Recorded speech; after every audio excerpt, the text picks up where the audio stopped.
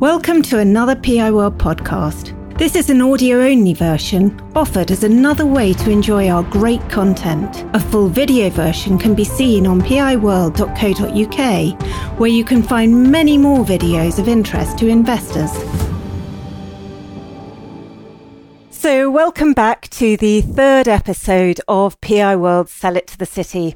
I'm your host, Tamsin Freeman, and we're here today on the 25th of April 2022 with three private investors who'll pitch their highest conviction stock idea to leading fund managers Andy Brough from Schroders, Judith McKenzie from Downing, and Stephen English from Stellar Asset Management. And the idea is for the retail investors to uncover a hidden gem that the fund managers have overlooked. We've got an excellent lineup of private investors who will present in this order.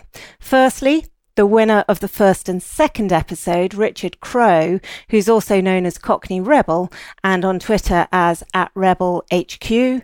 We've got Neil Cooper, who's not on Twitter. And we've got Simon Cooper, who's not related. And Simon's also very well known on Twitter as @BrilliantLeader. So the format, each investor will have 10 minutes to present their stock, followed by 8 or so minutes of questions by the fund managers. And then the fund managers will give their views on the stock and the pitch. And after the last pitch, which will be Simon, the fund managers will give their score out of 5 for both the stock and the pitch.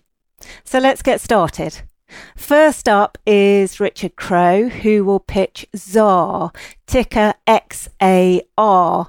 Slightly off brief, since Schroders own 28% of ZAR, and Andy mentioned it on a PI World interview back in July 2020, when it was just 58p. However, it is Richard's highest conviction stock, and with it being Richard's third Sell It to the City pitch, he squeezed it through.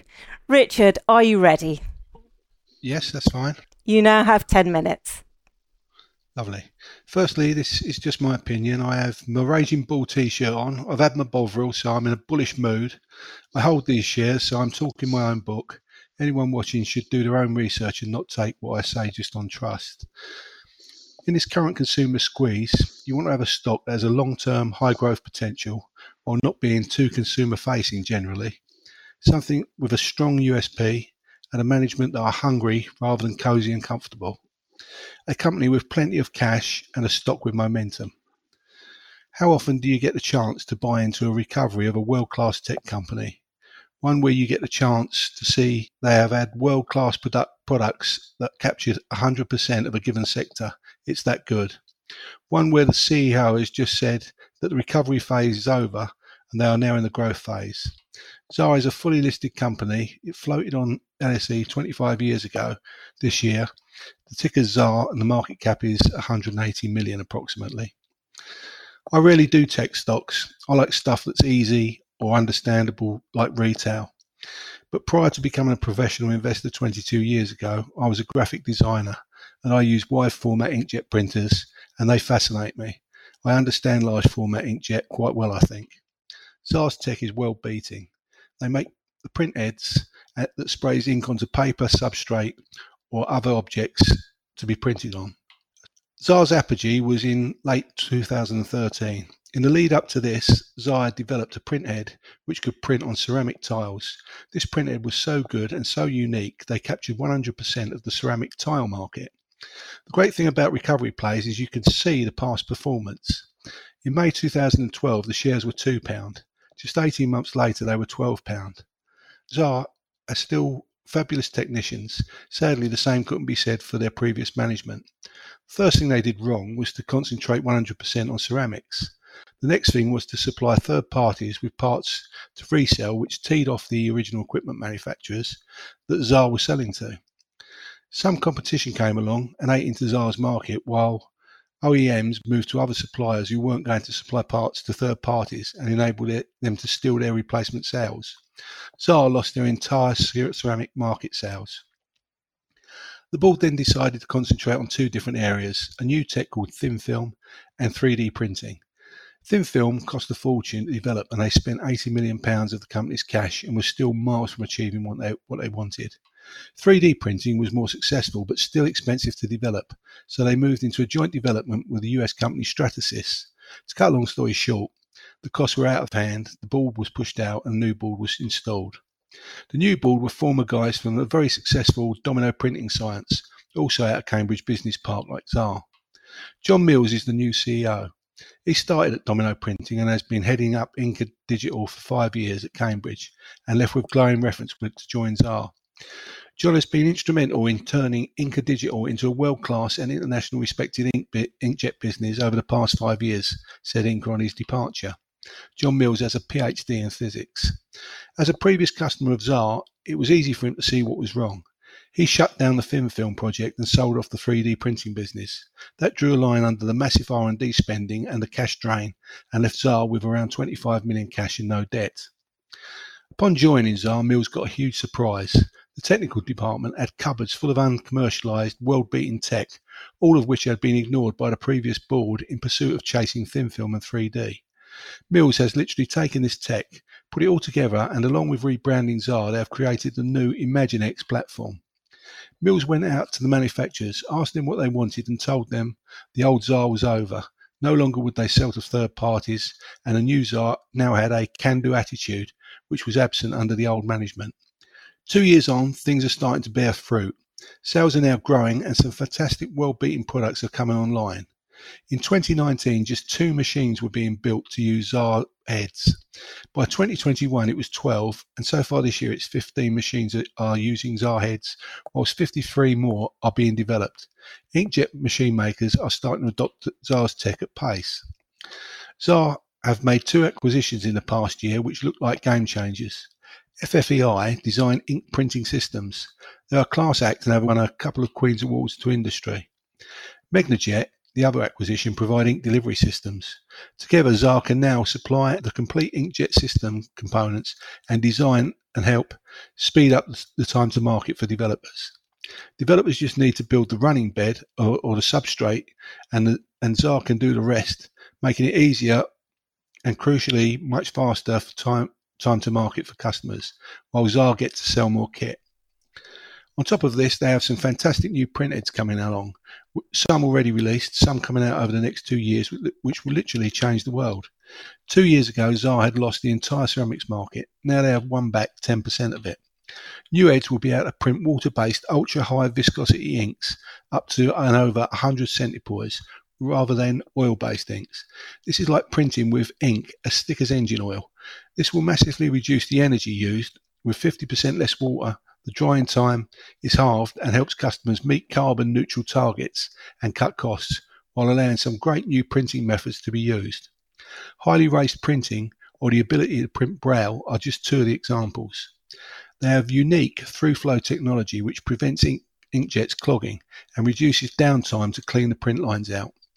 Competitors would need to completely rethink their designs to achieve this at huge time and cost and to avoid breaching any of Xaar's 301 live patents. They will be able to print up to 200 degrees centigrade. Imagine being able to print glass effects on stained glass. Imagine being able to print car colours in rainbows or corporate branding or your favourite football team's colours. Andy could be buying his next new car printed in the full Spurs livery. They will be able to print at distance as far as a centimetre from the head, which is great for printing direct onto shaped items, which they can already do. They will also be able to get their print heads printing 3 times at the current speed. Their print heads can already print at more than 42 million dots per second. Forecast to do 1.3p EPS in 2022, rising to 8.5p in 2024. I think this forecast will prove very conservative with the current rate of adoption and sales growth. Margins should crank up with the high operational gearing. From 2012 to 2014, they saw earnings rise from 10p to 43p, as cash went from 17 million to 69 million.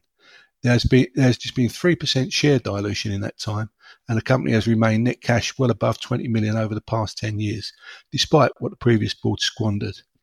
This year they will do at least 75 million sales. Gross margins will get back to 40% from the 25% Mills inherited, which makes the 1.3p EPS forecast look too low in my opinion.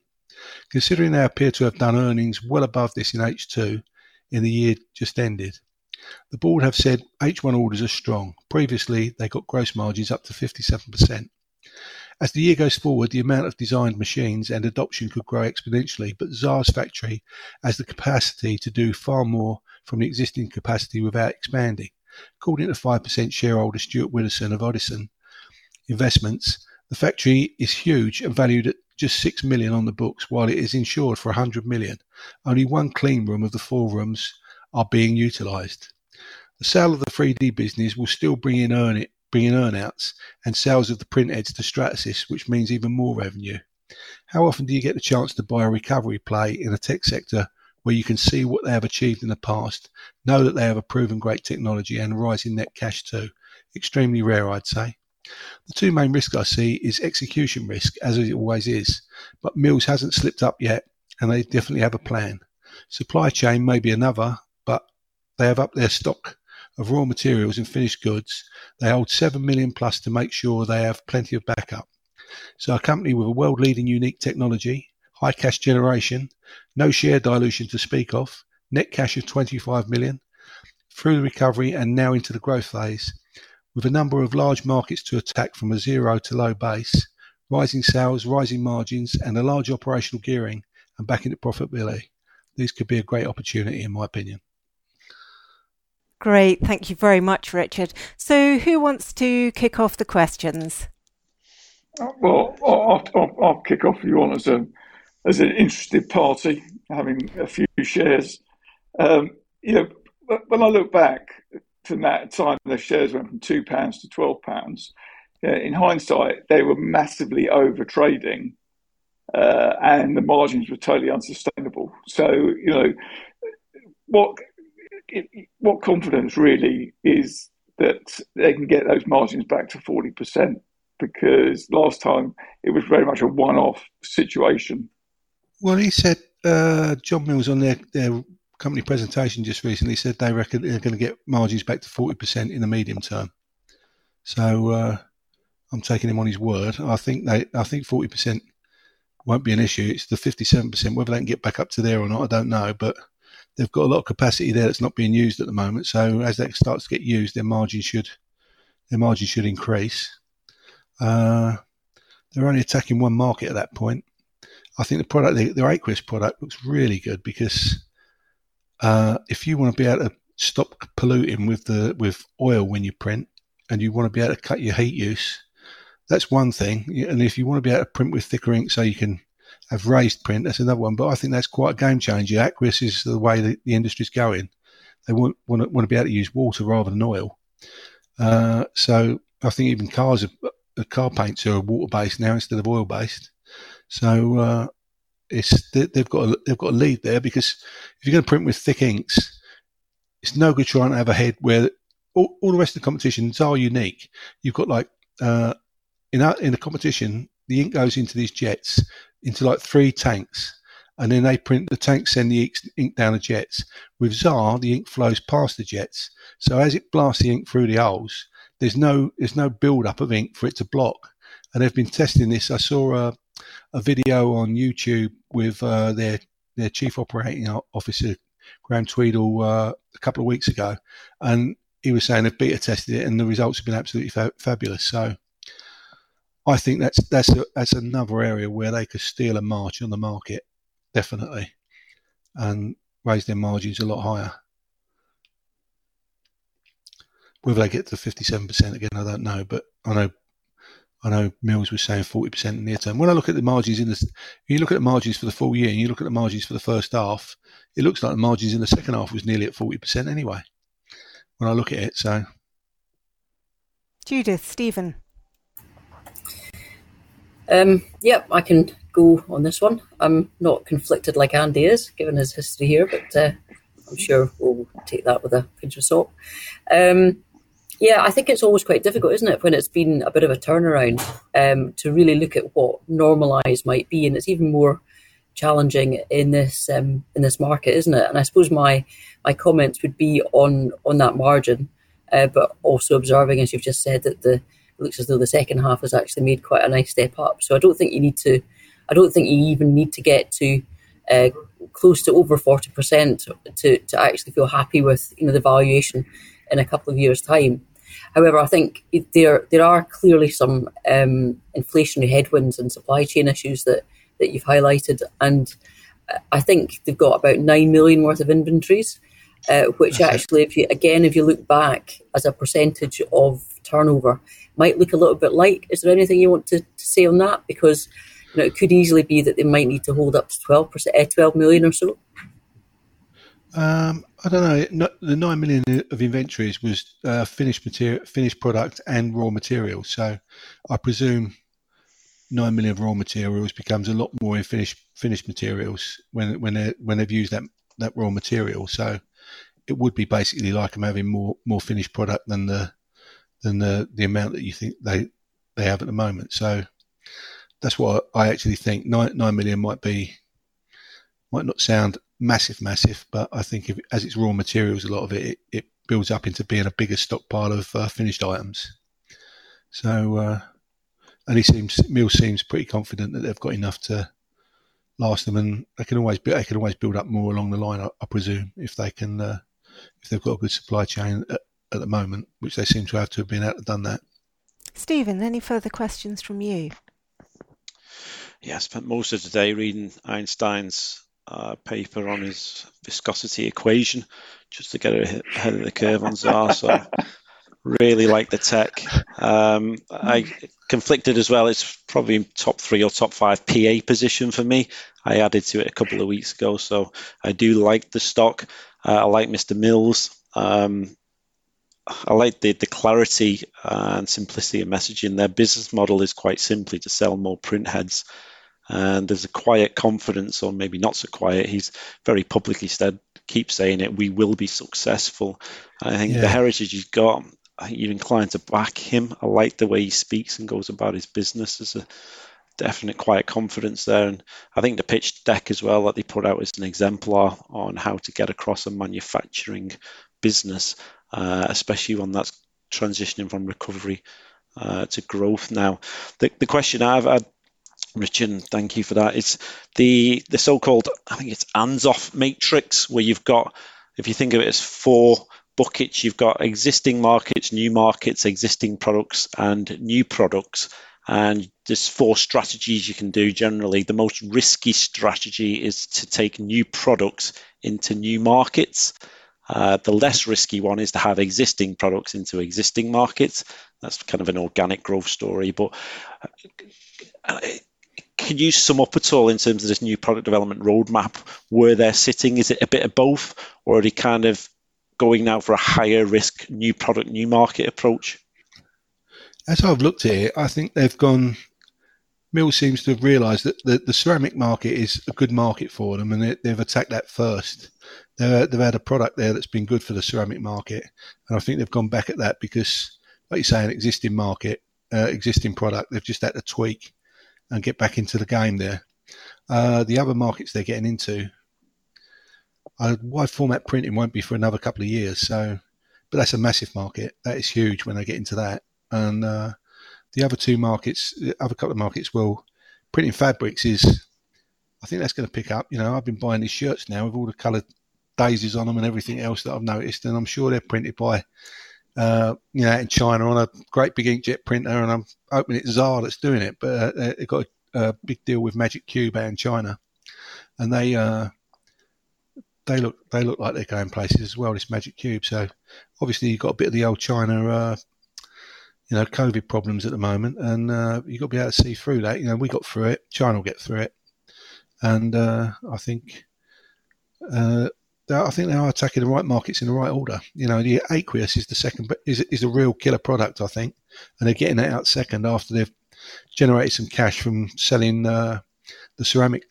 heads, and I think aqueous will pick up volume really quick, and it can do a lot. It can do, they've already shown bottles that are printed with condensation already on the bottles. They've done it for Beck's, and the glass they print, looks like condensation on the bottle, but it's not. It's inkjet just plastered on the bottle, so the bottle's all, and they can do that to shape, so you don't have to have a label to do it. They print it straight onto the bottle, so you can have awkward shapes that you've got to print, and they can print around the awkward shape. So how are you going to stop yourself falling in love with this stock? Because you've obviously done more research than I have. Honestly, you know more about the stock than I do. Yeah. And but when I look at it, I kind of think, well, actually, isn't that a lot of it in the price? No, I don't think it is. You know, that ceramic, when the ceramic went up that fast, there's a demand for inkjet printers. The amount of inkjet print, like Sanderson's, they're starting to print their wallpapers with inkjet printers. When I used to do them all with pads and everything like that, you imagine the work and everything that's involved. Now they can do high quality printing onto wallpapers. So there's a massive markets out there that like web offset printing. These printers can fly magazines through now on inkjet printers rather than using all the old machinery and the slow stuff. And you pick it up, it's all wrong. I think there's so many areas for inkjet to evolve to. Yeah, 25 years has been nothing since I've been in it. I think the next 25 years are the big years. Every place I go into is using stuff that's been printed with inkjet. I go in there, my milk bottle's got a little label on it, it's got a little number on it where it tells you when it runs out of date. I go in the shop, they've got posters everywhere, all done with inkjet. My shirts are being done with inkjet. Everything's been done with inkjet. And it's the way the world's going. Old hair transplants now, don't we? With the old inkjet. I'm having that printed as well. Print to shape. Print to shape on my head. So, Andy, give us a summary of what you think of Xaar and your view on the pitch. Well, I think, as you said, we've got a big position, and we kind of bought it just because it was trading at below current assets. And I thought, the knowledge of Richard is very impressive, and the amount of research he's actually done, actually talking to people at the company, presumably, is a lesson to anyone watching the show, really. Thanks very much. And Judith, your view on Xaar and Richard's pitch? Yeah, I think it's been an absolute textbook turnaround, and Mills has executed brilliantly. And you've got to think that the way he's executed, he's not just going to throw it all to the wind now. He's done the hard yards, and he's exceptionally confident in his narrative, and he's been very consistent in his narrative. So I really like that about the business. In terms of the price, I wish I got it in when Andy did, and in fact I do remember him mentioning it to me at some point a couple of years ago, and I didn't do anything about it.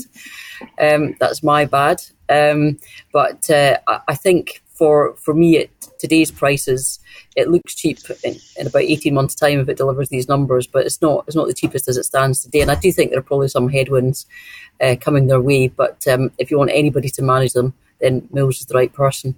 In terms of the pitch, I reiterate what Andy's saying. It's clearly you know this business exceptionally well. You presented it exceptionally well, been very succinct in the key attributes of the stock, and you know it inside out. It's great to hear.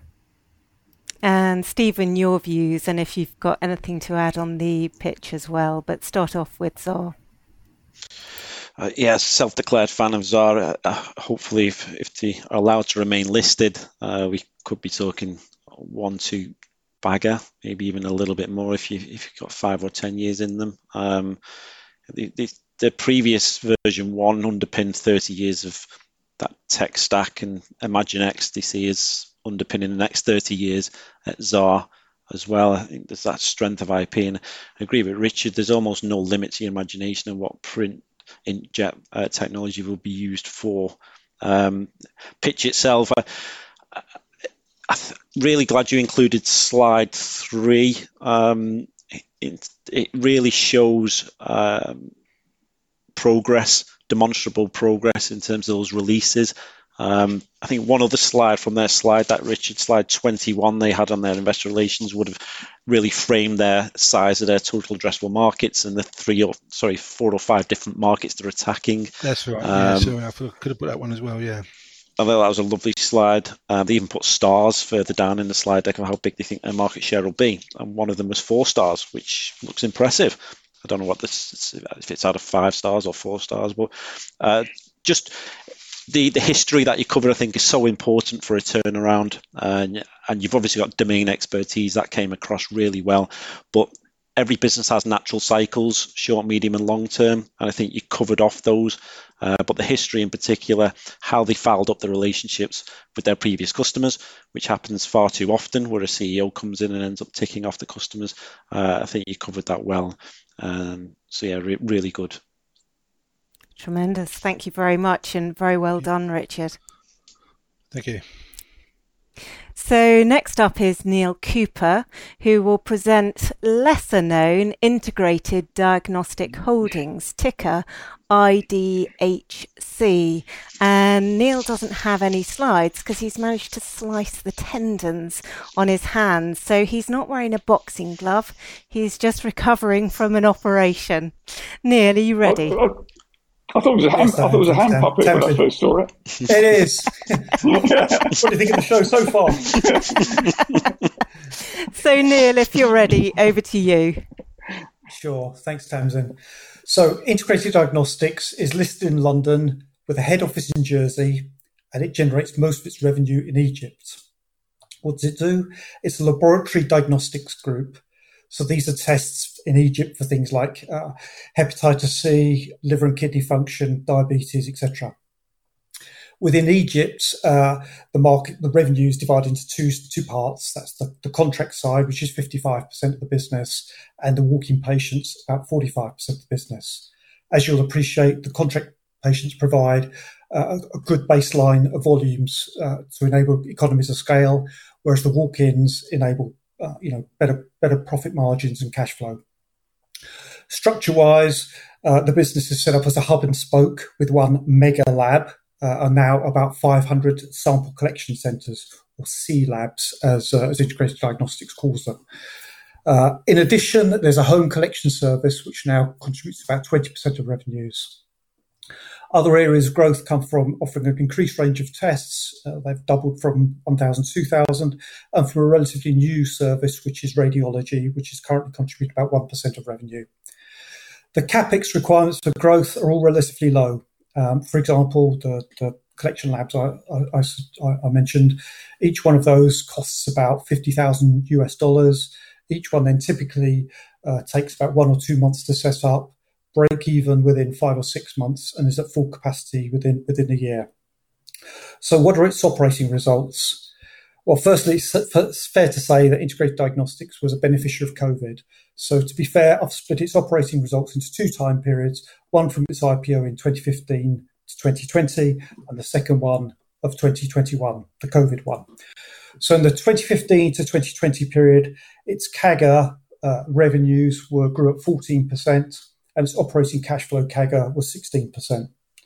Its ROCE has followed a similar upward trend, consistently growing from 15% in 2015 to 33% in 2020. From these CAGR and ROCE results, hopefully you'll see that it's a scalable and an asset-light business. So 2021, the preliminary final accounts for year ended 2021 were published last Thursday. Revenues are up 97%. Adjusted EBITDA was up 116%, and that's for an EBITDA of 48% of revenues. Net profit was up 145% for a net profit of 29% of revenues, and cash balance was up 168%. So I'm sure you'll agree these are outstanding results. And in addition, I'd like to draw your attention to the fact that each of these results are trending in the right direction. So the net profit at 145% is higher than the EBITDA at 116%, which is higher than revenues at 97%. So everything's going the right way. And it's also worth noting that for Integrated Diagnostics, the EBITDA is the true proxy for cash, i.e. the earnings are converted into cash. And just by way of completion, my calculation is that the ROCE for 2021 will be about 60%, 60%. Now, I'd happily accept that COVID was a one-off, hopefully.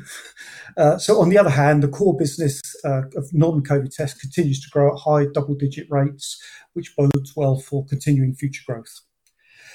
Capital allocation, the cash balance at the year end December 2021 was $120 million US, which is about 20% of market cap at that time. And as it grows, capital allocation, in my opinion, will become increasingly important. So how is it allocating its capital? Firstly, with acquisitions, and the plan here seems to be carefully deploy the cash with careful bolt-on acquisitions. For example, about 2 months ago, they've announced that they're looking to buy a 50% stake in one of Pakistan's largest integrated diagnostics providers called Islamabad Diagnostic. And the other 50% of that business is owned by the founder/CEO. And that's the same model as Integrated Diagnostics carried out for their 50% ownership in Jordan. And so Islamabadic Diagnostic, has a network of over 80 centres in 30 cities in Pakistan. So it looks to me like a sensible extension of their of Integrated Diagnostics' geographic footprint. The total price paid for Islamabad Diagnostics for the 50% was $75 million, which was funded by $10 million of the capital plus some soft debt. The sister organisation, the IFC, which is a sister organisation of the World Bank, has actually recently bought 5% of the business, and it lends it effectively soft money at about 3%. So that's attractive. What will the management? That's $10 million out of the 100 or so million. What will it do with the remaining 100 million? Well, in its final results, Integrated Diagnostics has dividend payout costing about $70 million. So for investors, this is equivalent to about an 11% dividend yield, arguably a special dividend. Management, the driving force is the founder/CEO, who's Professor Hind El-Shibini. She's been with Integrated Diagnostics for over 20 years and owns about 30% of the business. She's experienced, and I think she's excellent, and she also has an important amount of skin in the game and some dividends now as well. Risk. Clearly, the business comes with some risk, particularly geopolitical risk. So if Eden and Jordan don't make you apprehensive, then perhaps Sudan, Nigeria and Pakistan probably will. But I would argue that in mitigation, the relatively stable countries of Egypt and Jordan make up 95% of the revenues.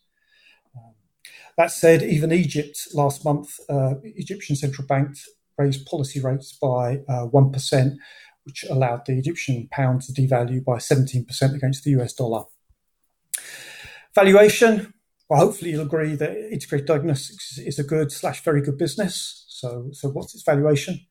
Well, the current free cash flow yield is about 16%. That's obviously skewed because of the COVID contribution. So in my calculations, I've stripped out the COVID contribution to calculate a free cash flow yield of 7%, which I forecast continue growing in real, i.e. US dollar terms, at high single digits. So for a total shareholder return of at least 7% per annum, 10% per annum.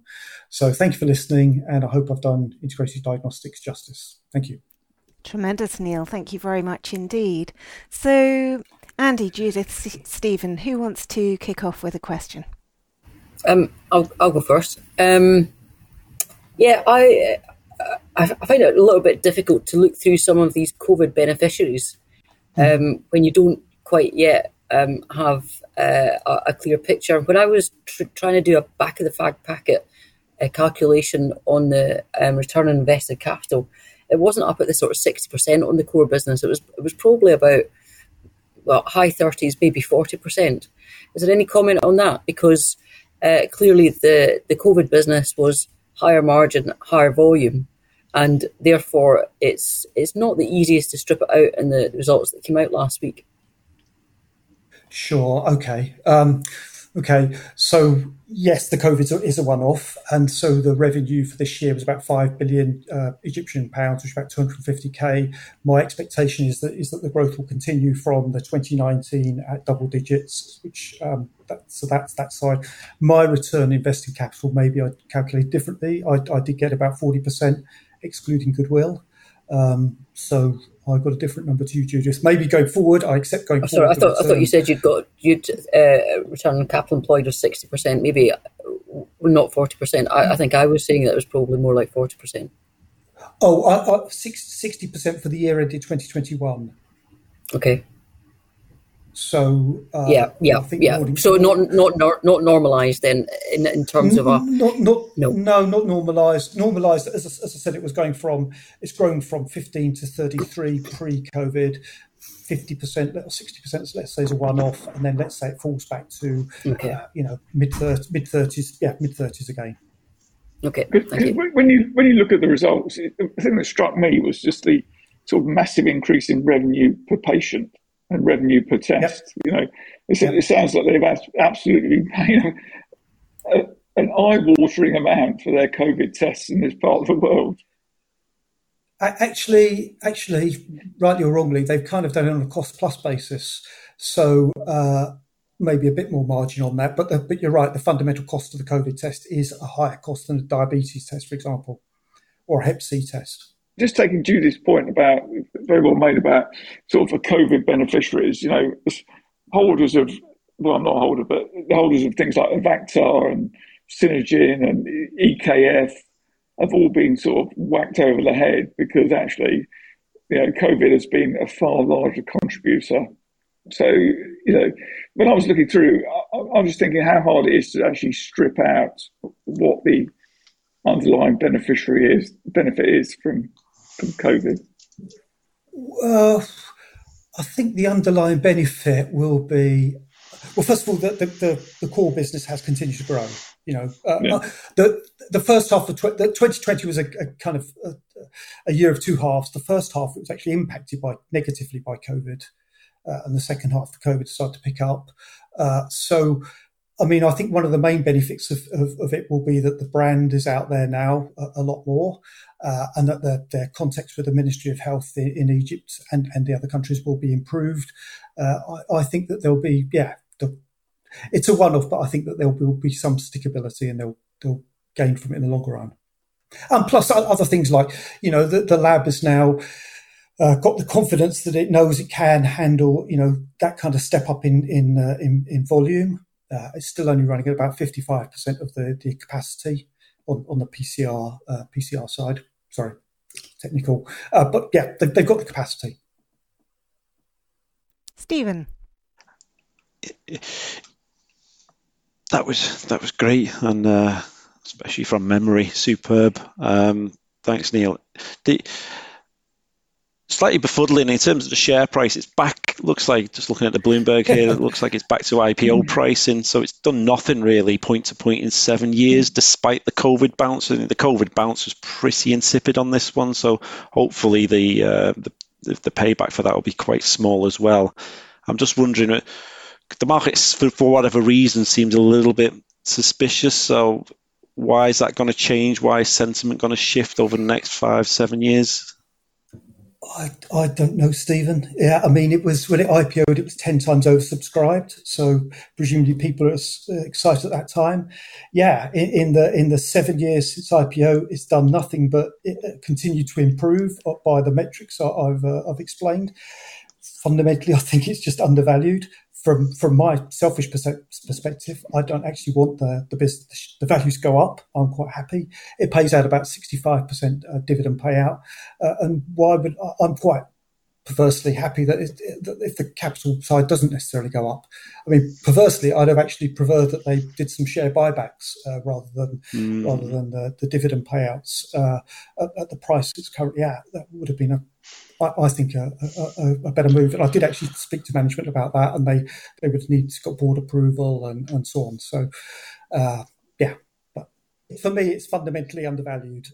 Ignoring COVID, it's fundamentally undervalued. But hey, but that's probably because it's also not known. I was just intrigued by the sort of the put option, which is a sort of earn out in a different guise. When the guy who has got the majority of it with the Jordan subsidiary, which has just had probably its best ever year.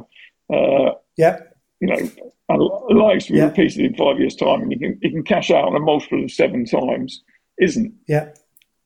No, I asked exactly the same question. Actually, I asked exactly the same question, Andy. It's actually, I think he's only got 40% now, and it's completely in the money. The business is covered, and yeah, it's 7 times EBITDA. But you're right. I asked exactly that question. Well, surely with the one-off COVID benefit, he would have said, well, 7 times that higher number would have been a good thing. But no, I was assured by management he's in for the long run, and so he's not. He won't be exercising that option. But as I say, it's in the money anyway. And they've got a similar agreement with the Islamabad Diagnostic as well. So I don't know what Judith and Stephen think, but do you think it's kind of tarnished a bit by the whole NMC fiasco? NMC. What's NMC? Was that FTSE 100 company? Yeah, with a UAE-based business, wasn't it? Yeah. Probably is the answer. I think if you look at it, the way it's been, you've still got a very large PE holding there as well from the territory. The geopolitical sentiment is. Did you say it was based in Jersey as well? Registered in Jersey, operating geopolitically in countries that have maybe got a bit of a reputation, should you say? And then, probably a bit of sentiment against it, I would have thought. Yeah, I think one of the I agree, Judith. I mean, one of the things is that they're only got a standard listing, so I think that they should possibly invest a premium listing. But presumably they've ticked a lot of governance boxes, the fact that they are listed, but not extending there as that risk. And then you're right, there is a PE fund in there, Actis, which has 20%. But on the other hand, you could argue that's a good thing because they've been in since IPO. They didn't sell out at all at IPO and never have done. None of the shareholders have sold out. There's 600 million shares, and that hasn't changed. Hasn't changed at all since float.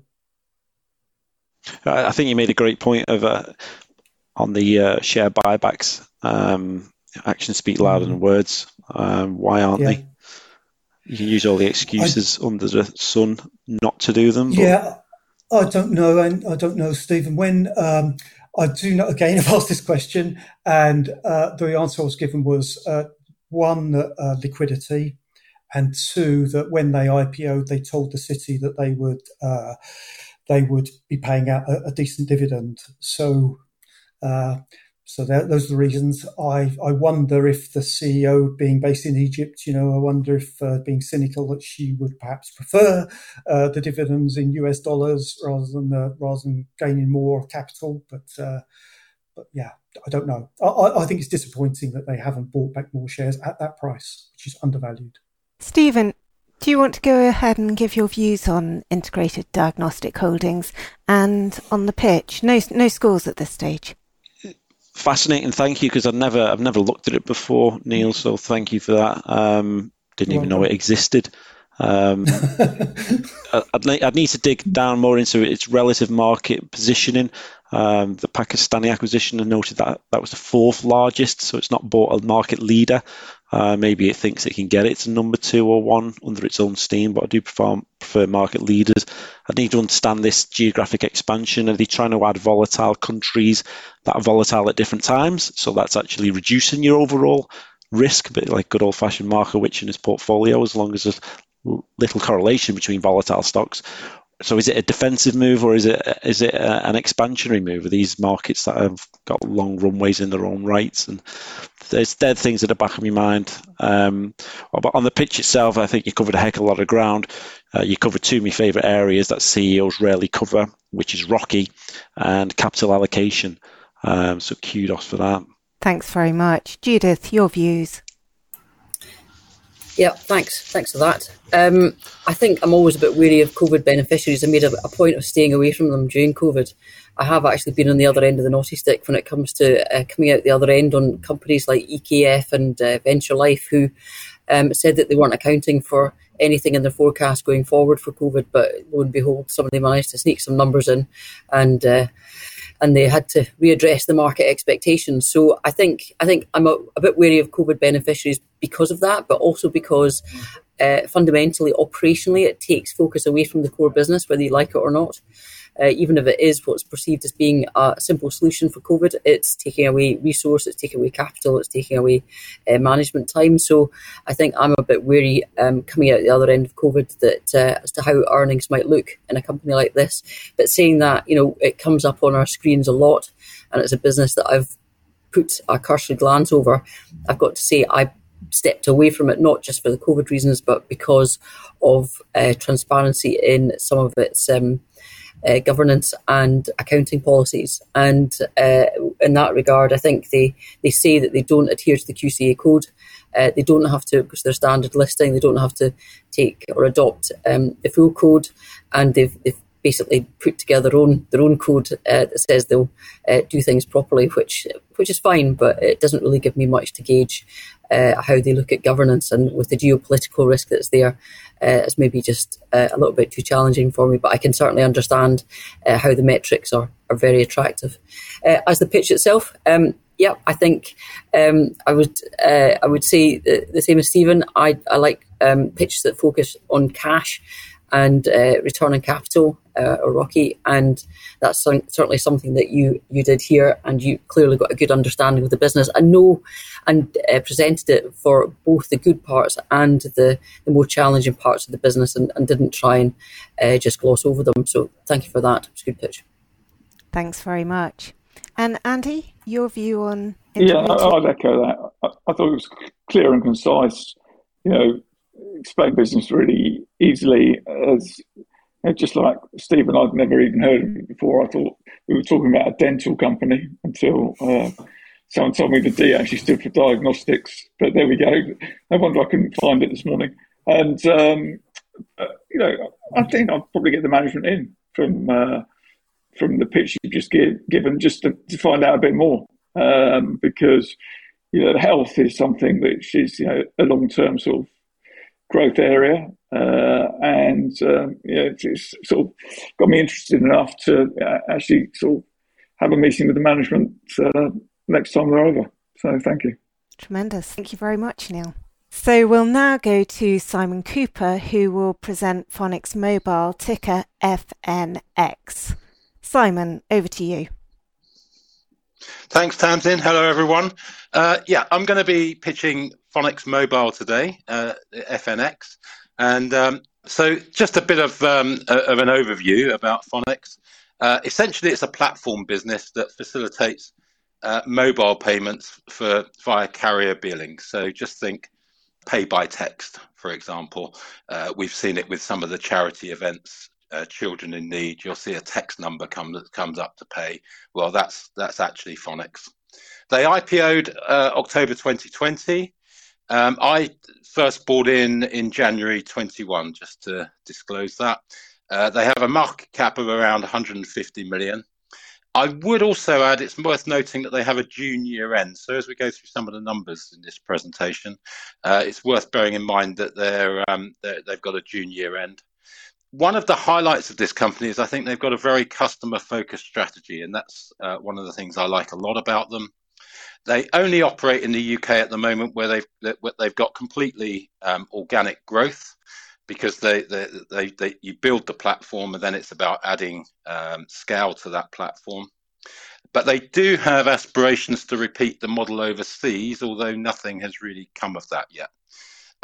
In the short term, I've no idea what the price will do, of course, as no one does. But my thesis here is really to look at this as a GARP stock, so a growth at a reasonable price, typically over a 3 to 5 year time horizon.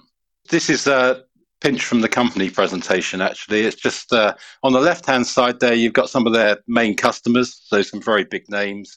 ITV, Bauer Media Group, and so on. I've already mentioned Children in Need, Comic Relief, and if we move over to the middle of that slide, you can see that they've got all of the main carriers in the UK on board, which is actually quite significant, and I'll come on to that a little bit later. So they've got three products and services in their portfolio.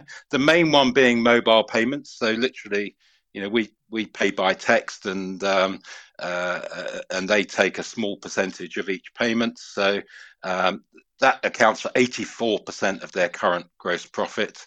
19% sits with mobile messaging, which is a higher margin part of the business, or it's a higher margin product that's part of their platform. That is growing. They're moving more and more customers across to add in mobile messaging, which basically means their customer can communicate back to the end user. So if someone's made a payment via SMS, then and the vendor has this facility, they can then start a relationship with the customer, with the end user. So it sort of becomes quite a powerful part of their marketing potentially. And then the managed service is quite a small part of the business overall, of 7% gross profit. That mainly relates to the charity side of the business, where they don't take a percentage of the payment, but they do take a management fee for operating the event. They've got 5 sectors that they target, so they're very specific about the sectors that they use, and they've very much got a land and expand strategy. So the more established sectors that they address are on the left-hand side. We've got media and charity. They've been going for some time, and if we move down that slide to the right-hand side, the newer sectors that they're targeting: digital services and ticketing and transportation. And you can see in the small print there some of the detail. But I think one interesting one is they did quite a big deal recently to move into the online dating space.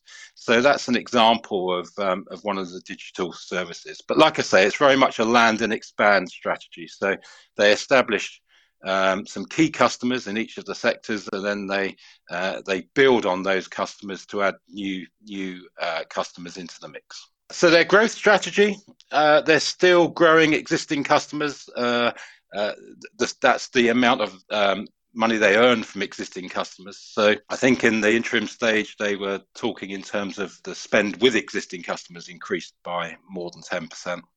They then can, as I've been speaking about, the land and expand, they can then add new customers into those established sectors once they've got all the reference points in place. They are also happy to invest in customer-led product innovations. So nearly all of their product innovations have come from customer requests, and the mobile messaging is one such example. And again, the customer focus for them is that they want to move overseas, but they're very much focused on moving overseas with their existing customers. So they've got existing customers that want to operate this service or this payment facility overseas, and the idea is that they'll move to those locations gradually in conjunction with their existing customers. And they're I mentioned about their customer centricity. They're very focused on not just taking any customer. They really only want to take customers that are going to be successful with this payment method. A look at some of the financials. As you can see there, if we start from the top, we've got some very good top line growth running at about 30%. Some evidence of operational gearing as we move down to the EPS line. Running at 37%. I would expect over the next few years that the operational gearing will play through more. They have some return on capital figures to die for, obviously well over 100%. But before we get too excited about that, it's worth mentioning that 75% of their earnings are distributed to shareholders as dividends. So they don't have a huge amount of opportunity to invest their capital for a return. So the number looks good, but they return a lot of it as dividends to shareholders. One thing that stands out from that graphic that I've just shown you there, for me anyway, is the negative free cash flow, and I think we should address this. If we take a look at the next slide, this is drawn from the company's annual report, because well, effectively the answer is that they handle customer cash. So they're paying customers, but they're also waiting to get the money from the carriers. And they, ever since IPO, they've been very keen to say, don't measure free cash flow because that includes customer cash, measure underlying cash flow. And their underlying cash flow is positive and growing. It's also worth noting they encourage investors to focus on gross profit and underlying cash rather than revenue and free cash flow. So that's the explanation for that cash flow figure. One line I borrowed from Stockopedia.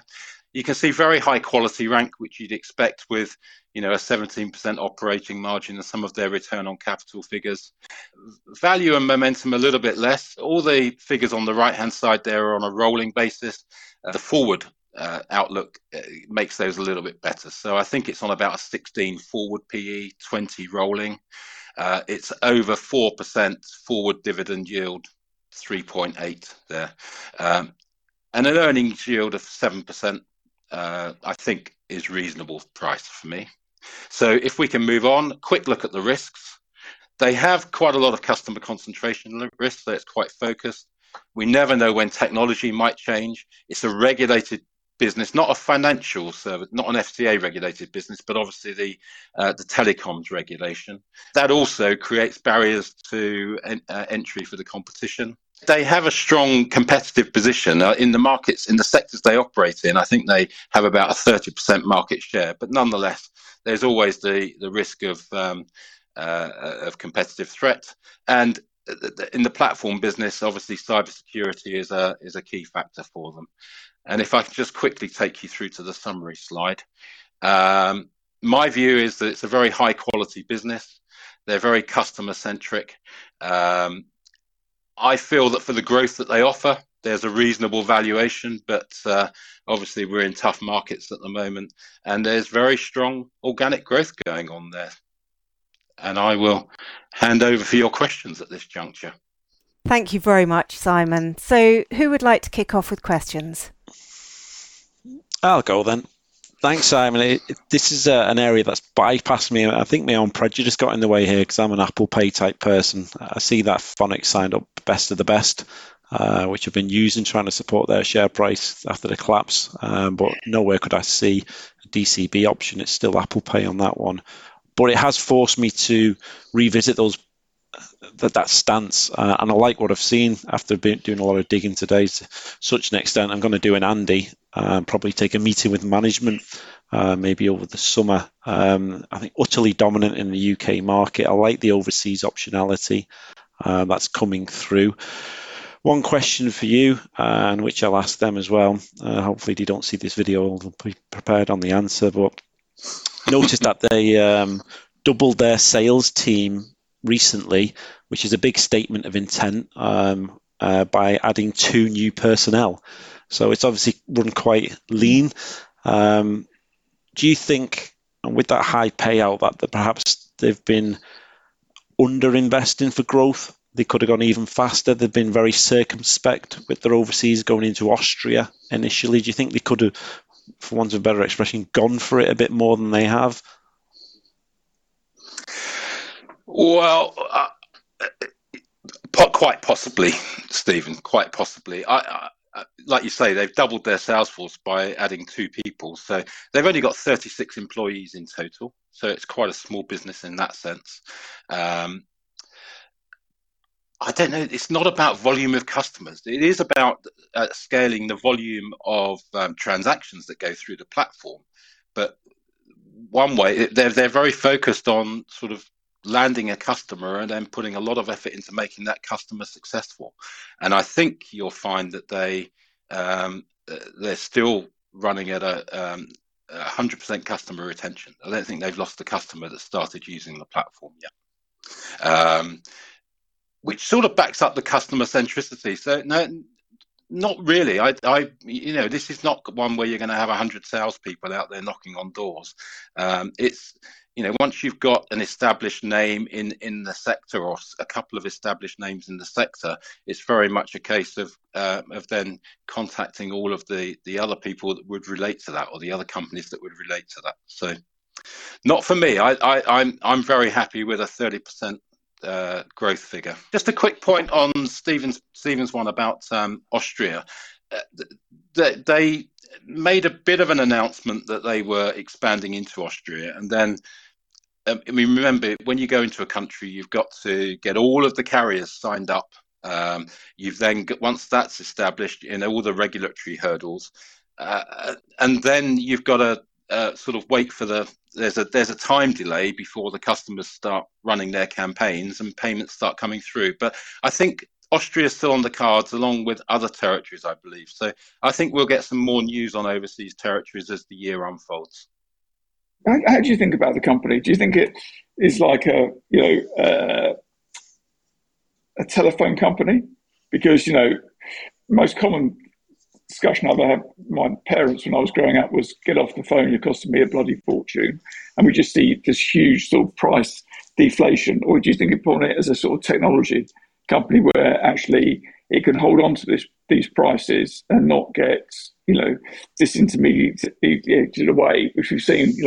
We used to pay 10p for an SMS, didn't we, etc., and all those charges have come right down. So I just wondered how you, in your mind, think about it. Well, very simply, I think about it as a technology business. It's a platform business. They provide the platform through which the transactions occur, and I don't see that changing. I think you need all of the carriers aren't going to set up their own platforms. That just doesn't make any sense. So I very much see it as a platform business. I don't think they take an extortionate percentage. I mean, I think it's all about volume of transactions. So it's a technology business. It's a platform. What they need to do to keep growing is to add scale, and that comes from adding new customers, but also expanding the campaigns that are run by existing customers. Just taking on Stephen's point, where they've got a huge escalation of the sales force from 2 to 4. And then you read in the sort of results that actually, you're up against Apple Pay. They might have a platform, but how do you think they can really maintain a platform as they get bigger against all these sort of, giants in the industry? Well, I think it depends on which sector we're talking about. But so, for example, in the charity sector, the text comes up on your screen. Now, maybe, one day one of the risks is technological. Maybe at some point we'll all be snapping on a QR code on our screens rather than typing in a text number. So, sure, there's risk on the technology side, but it is a growth area. It's not that people are moving away from this. It's that this hasn't really been available to people before. So on the digital services, for example, this now appears on the ones they have a relationship with as a payment option at checkout. You can choose to pay Apple Pay. You can use your credit card, or you can pay by text. So it's another option, I think, and it clearly is gaining some traction. How long that goes on for and how big it can become, I don't think any of us really know. It's worth noting, in the last period and the period before that, they had 100% platform uptime, which is also, I think, pretty important when you're doing very high volumes. So if you think about something like Children in Need Night, they're doing massive volumes on that night through the platform, and they're still delivering 100% platform uptime. So another part of their customer centricity is the strong technology edge that I think they provide. Judith, any questions from you? Yeah, I'm a bit of a fan of this one, I have to say. I think there's a lot to like about a young team. You haven't mentioned the management team too much, but it's a very young and dynamic team. And I think if you meet the team, you understand that they really are an IP, a technology business, as opposed to good old-fashioned fixed-line telephony of any sort. So, a lot to like about it. I think one of the aspects I wouldn't mind exploring a little bit maybe goes back to Stephen's first question, and that is about growth. And they do mention some new verticals, including car parking and ticketing, and they're very cautious in the way that they talk about it, and it's very much a kind of 3 to 5 year view. But and I think the way they talk about it is nicely prudent. But knowing what's going on in that ticketing aspect, smart ticketing through companies like Tractus and some others, surely if they put a little bit more resource behind it, instead of maybe 2 new salespeople or a couple of new developers, they could gain that market share or that market presence a little bit more aggressively. I don't know if that's something that you've challenged them about. Well, one of the 2 new salespeople, I believe, is a specialist in that ticketing and transport space. So they're addressing it that way. I mean, I personally don't see the small sales force for the type of selling that they're doing. Very targeted customers. They're not trying to do a mass marketing campaign and then follow up 100 leads. We're talking about going for growth more aggressively, but they're already delivering 30% growth. They've got a 30% market share of the markets they address. I mean, it's pretty dominant, and I think there's probably a limit to how far this payment technology goes as well, because at the moment it can only do small sums. I think it's up to £40 per transaction. I think £240 in a month for a customer. So it's very much at the smaller end of payments in that sense. So there's a limit to the technology as well, and that in a way is probably indicative of the pace that they're going at, which for me is not, well, I'll take your feedback on board about whether they should be growing quicker, but I'm really pleased with their growth, I have to say, as a shareholder. Yeah, I would take 30% per annum every day, actually, so I'm not too worried about it. Is there anything you want to say on the working cap? Because it can be a little bit lumpy now. Clearly, it's the carriers that they have the risk with, but it has been, or it can be pretty lumpy at times. And that can distort cash a little bit. Is there any observations that you want to make there? Yeah, if I'm honest, Judith, the cash flow is the one thing that makes me, should we say, a little uncomfortable, because I like businesses when they're really clean, when you can look at the cash conversion, the cash drops through to the bottom line. But it's the nature of the business, because they sit in the middle between the carriers and the customers and the end users. It's the nature that cash operates in this way. They do make a point that they don't leave themselves exposed, so they tend to pay out their customers once they've been paid by the carriers, which happens. They get payments from the carriers once a month.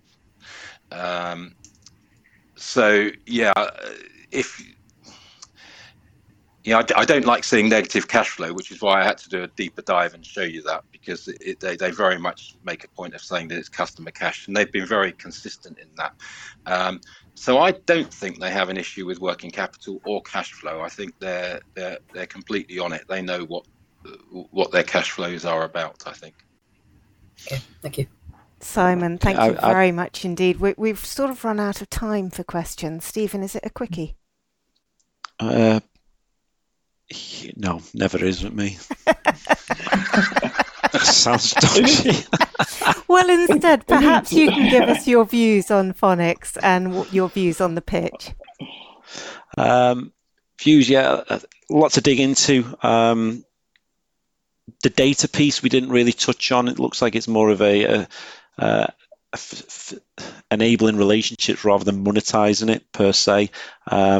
Also the strategy, they've deliberately gone for high brand, lower volumes but higher margin than the likes of a Bango or a Boku, which have gone for the app stores, and that's why their take rate is 2% rather than 5%. So a bit of compare and contrast on the various strategies in this space would have been good, but you did cover a lot of ground, Simon. Top 10 customers are 80% of revenue. Normally that would be an amber flag at least, but as you articulated, they've not lost a client in 6 years. So there's definitely some sort of switching costs buried in it. But yeah, it's that growth angle. I mean, like Judith, I'd take 30% all day. Just looking at the FinCap notes, they've got it tempered right down to 10% already, rather than 30%. Now that's at both the revenue and the operating profit line. I suspect the operating profit line is unduly conservative because they've taken all the costs of these expansions but none of the upside. But they do look to have a slowdown coming. So 10% CAGR is very different than 30% CAGR. But all told, Thank you, because it's and I'm enlightened on this now, and you forced me to do more work on it, on this whole space, and say that was my own prejudice that just kept me out of it. But yeah, covered a lot of ground, Simon. Really nice structure as well. Thank you very much. Thank you. And Andy, your views both on phonics and the pitch, but no scores. No, I thought it was a good pitch for first time out. I thought it was nicely paced and clear and concise. The thing that kept me away was just that customer concentration.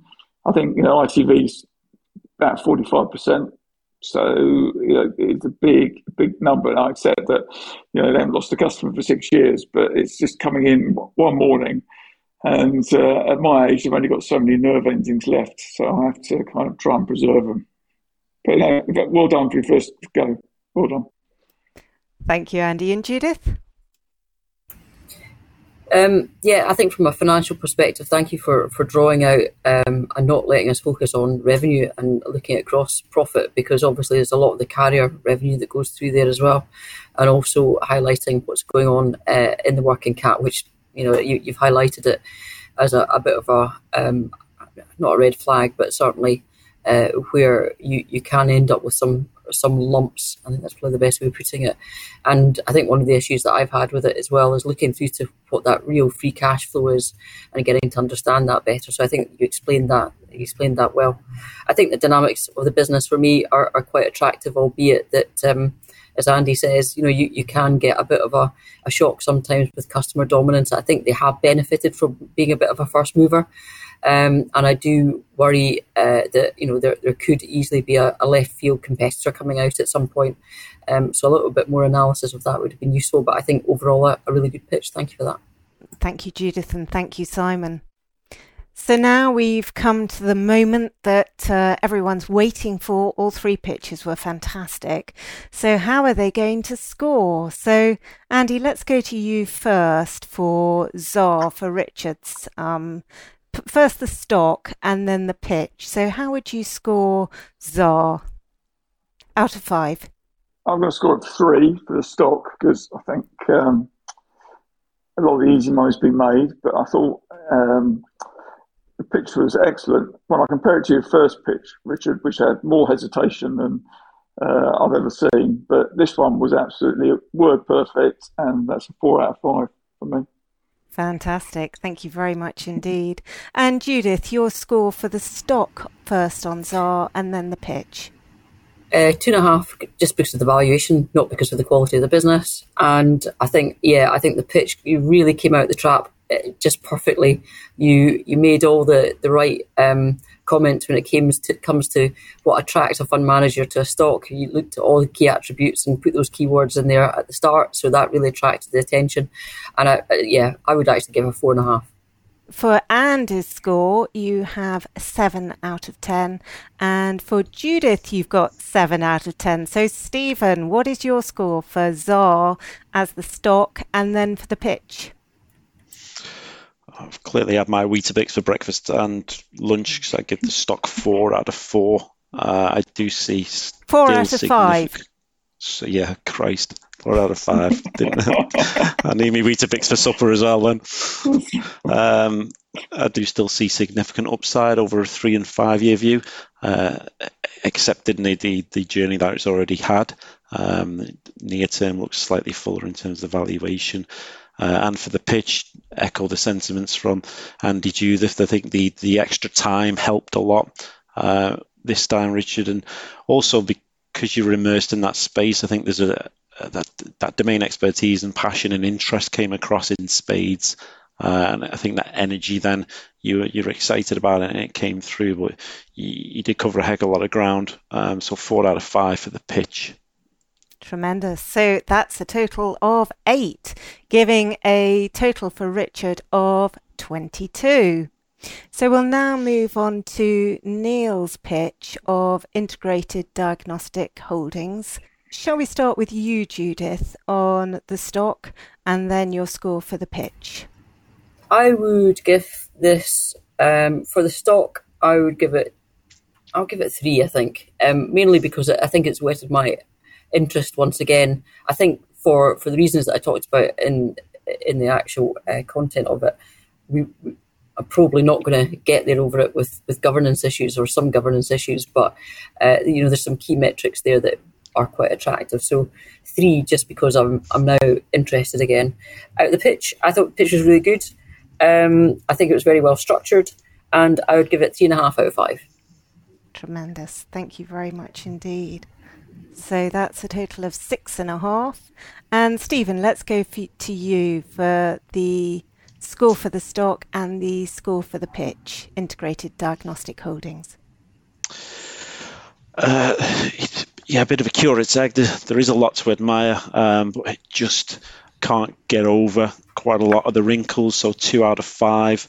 But I think don't be disheartened by that. I think that therein lies the opportunity. Then a lot of institutions can't look through that aspect of it, so that creates that disconnect to probably the intrinsic value. But yeah, very, very interesting, and thank you. As I said, didn't even know it existed before today, so I do now, and it's on the radar. The pitch, so you covered off 2 of my favourite areas. So like the fact you did a lot of your own work as well, and trying to adjust the figures. I thought it was very, very good to identify the pre-COVID, post-COVID scenarios that we have had there, and the risks. I think were covered in an honest fashion as well. So I'd give 4 out of 5 for the pitch. Brilliant. So that's a total of 6. So it's down to you, Andy. What do you give for the stock and for the pitch? Well, for the stock, I'm going to go 3 because I can see all the risks, but I can see all the potential opportunity. So it's something I'm going to have a look at.